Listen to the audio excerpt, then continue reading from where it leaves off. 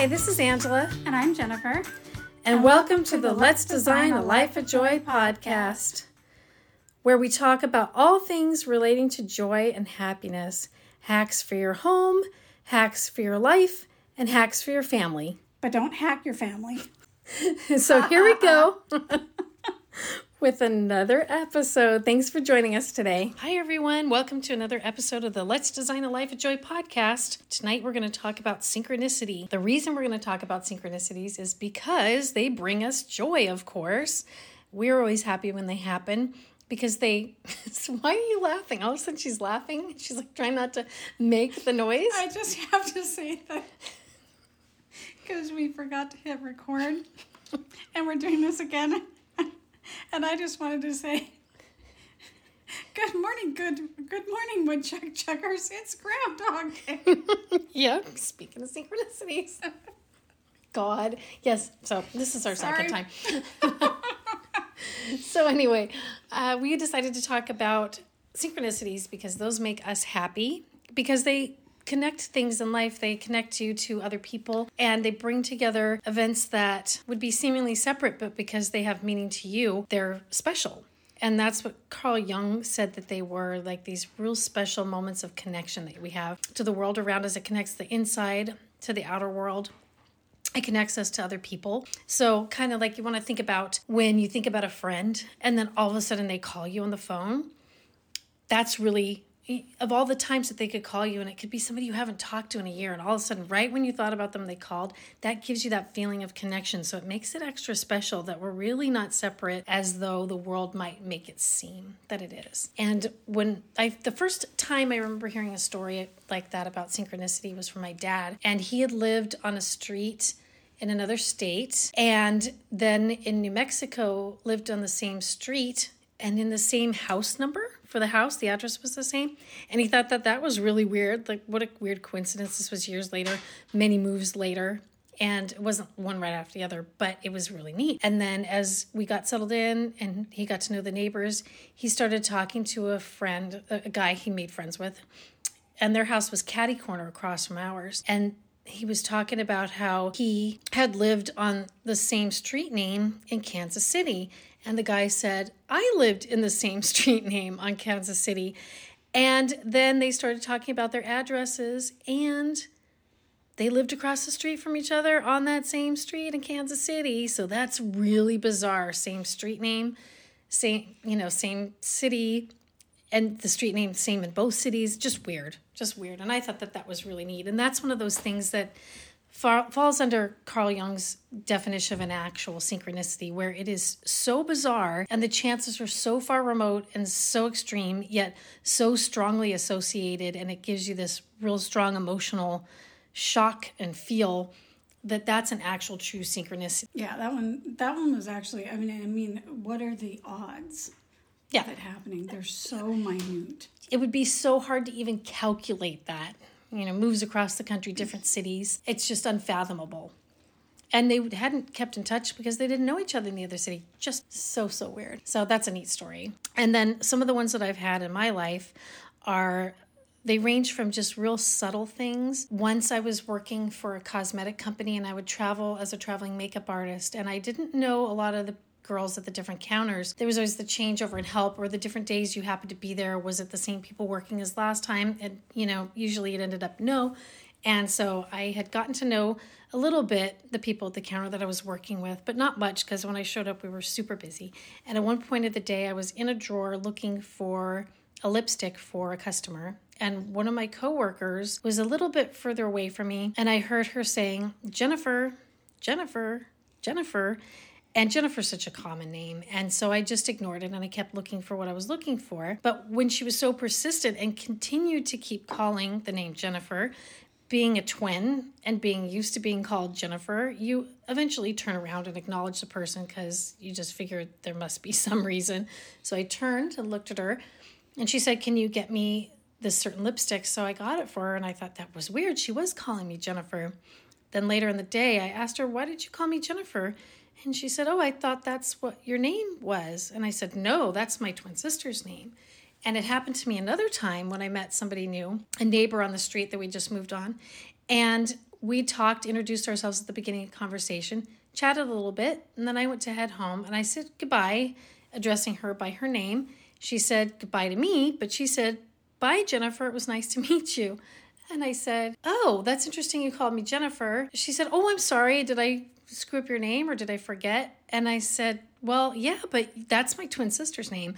So it's kind of funny that people, I don't know if they pick up on it or if it's just one of those weird things. Yeah. But yeah, it's definitely too weird that it happened a couple of times. Yeah, and for me, I have never had anybody spontaneously call me Angela like that.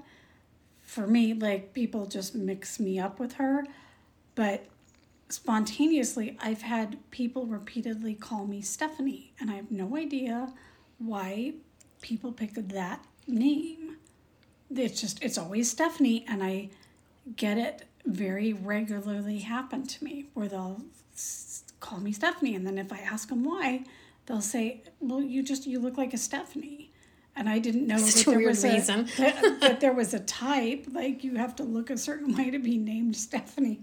But apparently I have the Stephanie look. But you'd think being identical twins, though, that sometimes I would get called Stephanie, and I've never once been called Stephanie. Yes, no, you never have. Only I get called Stephanie.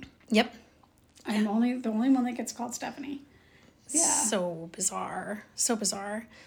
So, and I noticed that synchronicities happen to me more so when I'm following resonance, when I'm doing things that I feel pulled to do, especially if it's something really challenging and that I'm scared of for whatever reason, but I have this urge to do it. When I do those things, that's when synchronicities happen to me more so, which makes me feel that it's more meaningful because I can go a long time between a really good synchronicity.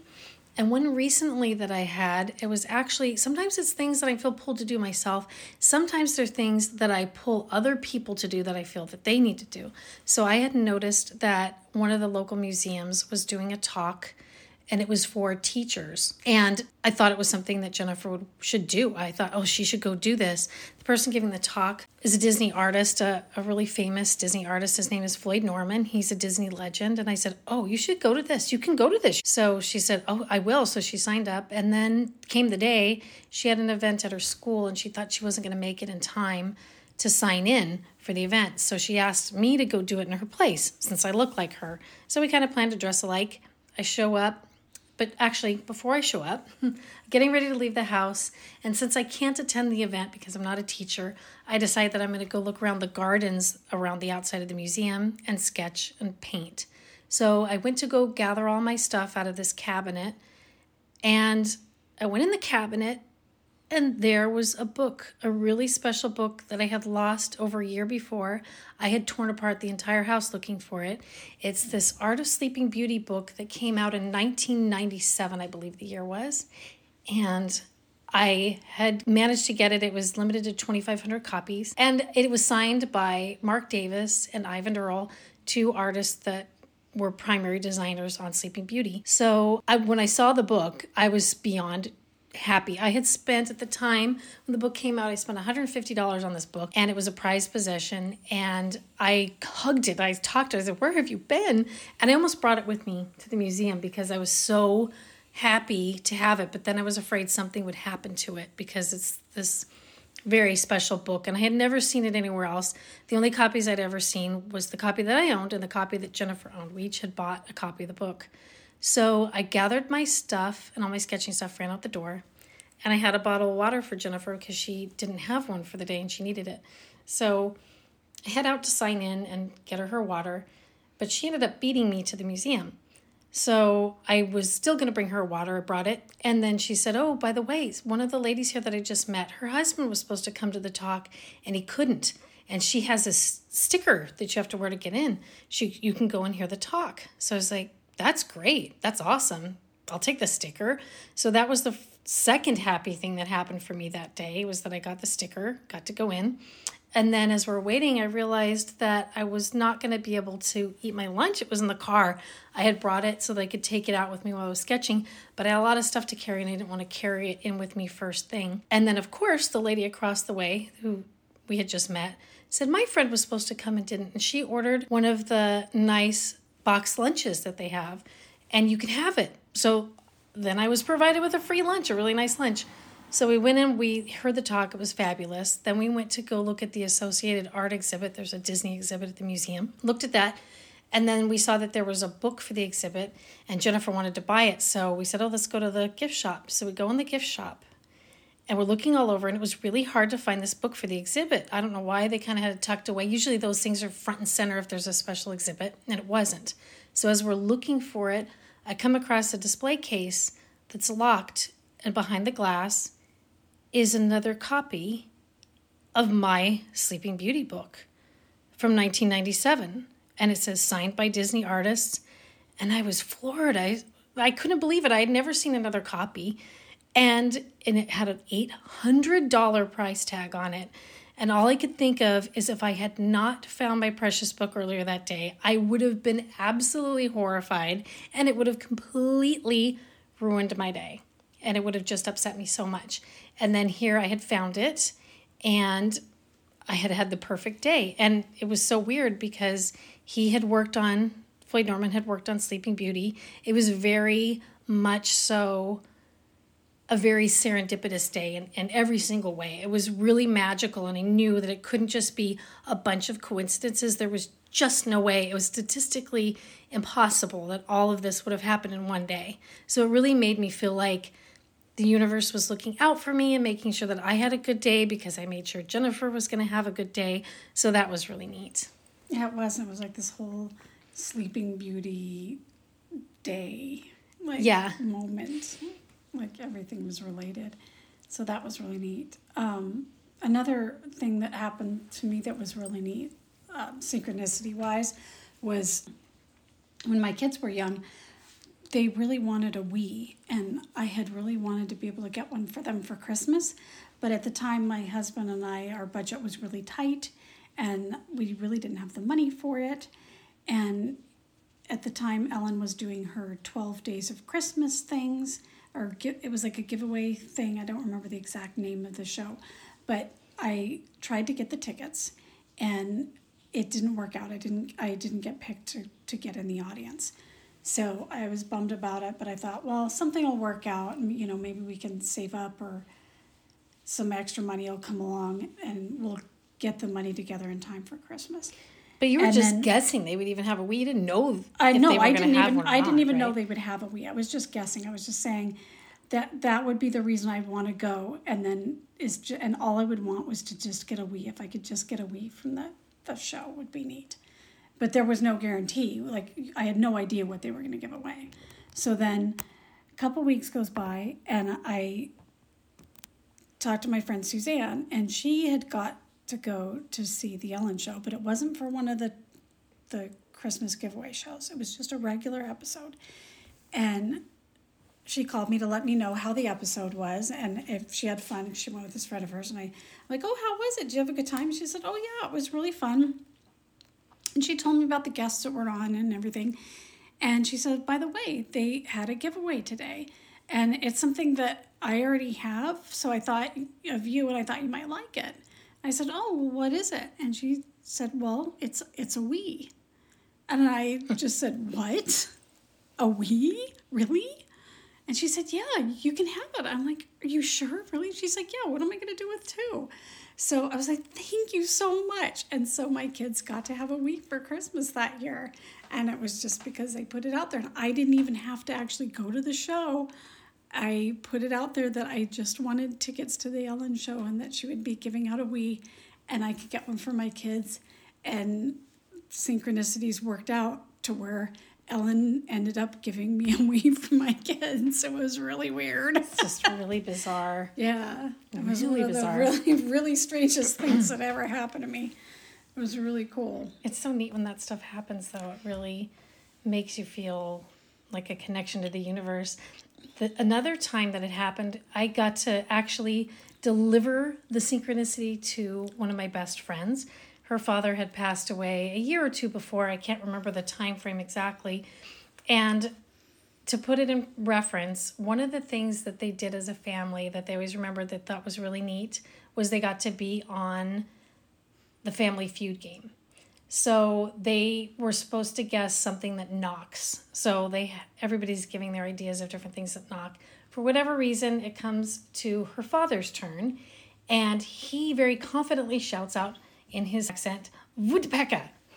And of course it wasn't on there, and it wasn't one of the things, but it lived on legend. We would always say woodpecker, just like Jules would. So I'm on the freeway in traffic, and I noticed this car in front of me has a license plate that says woodpecker. So of course I just call her to tell her, I just saw this car with a license plate that said woodpecker. I thought of your dad. And she said, that's so weird because today would have been my dad's birthday.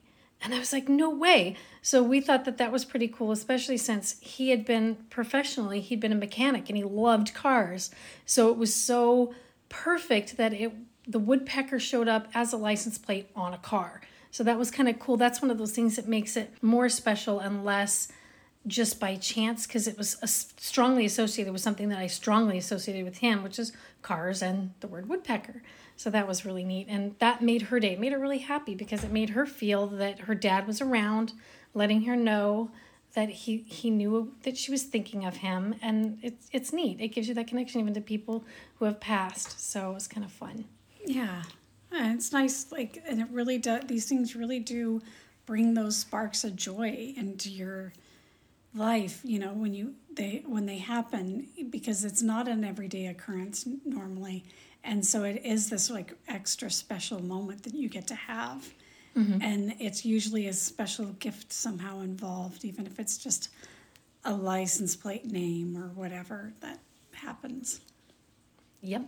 So we're going to do a second part to this episode next week. So we're going to get to, I have a couple of really amazing, juicy stories. One story is bizarre, but it has to do with, oddly enough, my connection to Liberace, his piano, and an 80s pop star. So that's a really weird one. That one's fun. I think you're going to like it. In the meantime, I hope you liked all our stories we had today. And one of the things that Carl Jung said that makes you have more synchronicities is to notice them and pay attention to them. So even just listening to our stories is bringing your attention to synchronicity. And during the week now, the rest of this week, you might notice more synchronicities happening than normal, only because now your attention's drawn to it. And I think that that's really neat. And I hope we get to reinforce those ideas and help bring a little bit more on the next episode. So if you want to find out more craziness and that sort of thing, and how I got to be the attending relative that passed away at a wedding, that's weird. That's another one that hit me out of the blue that was so bizarre, so unmistakably a synchronicity with total strangers. These are pretty juicy stories, and I can't wait to tell you next week. So thank you for joining us. Okay. We had fun. See you next week. Bye. Bye. Thanks for joining us today. We had a great time, and we hope you did too. Please go out in the world and spread some joy. Take care.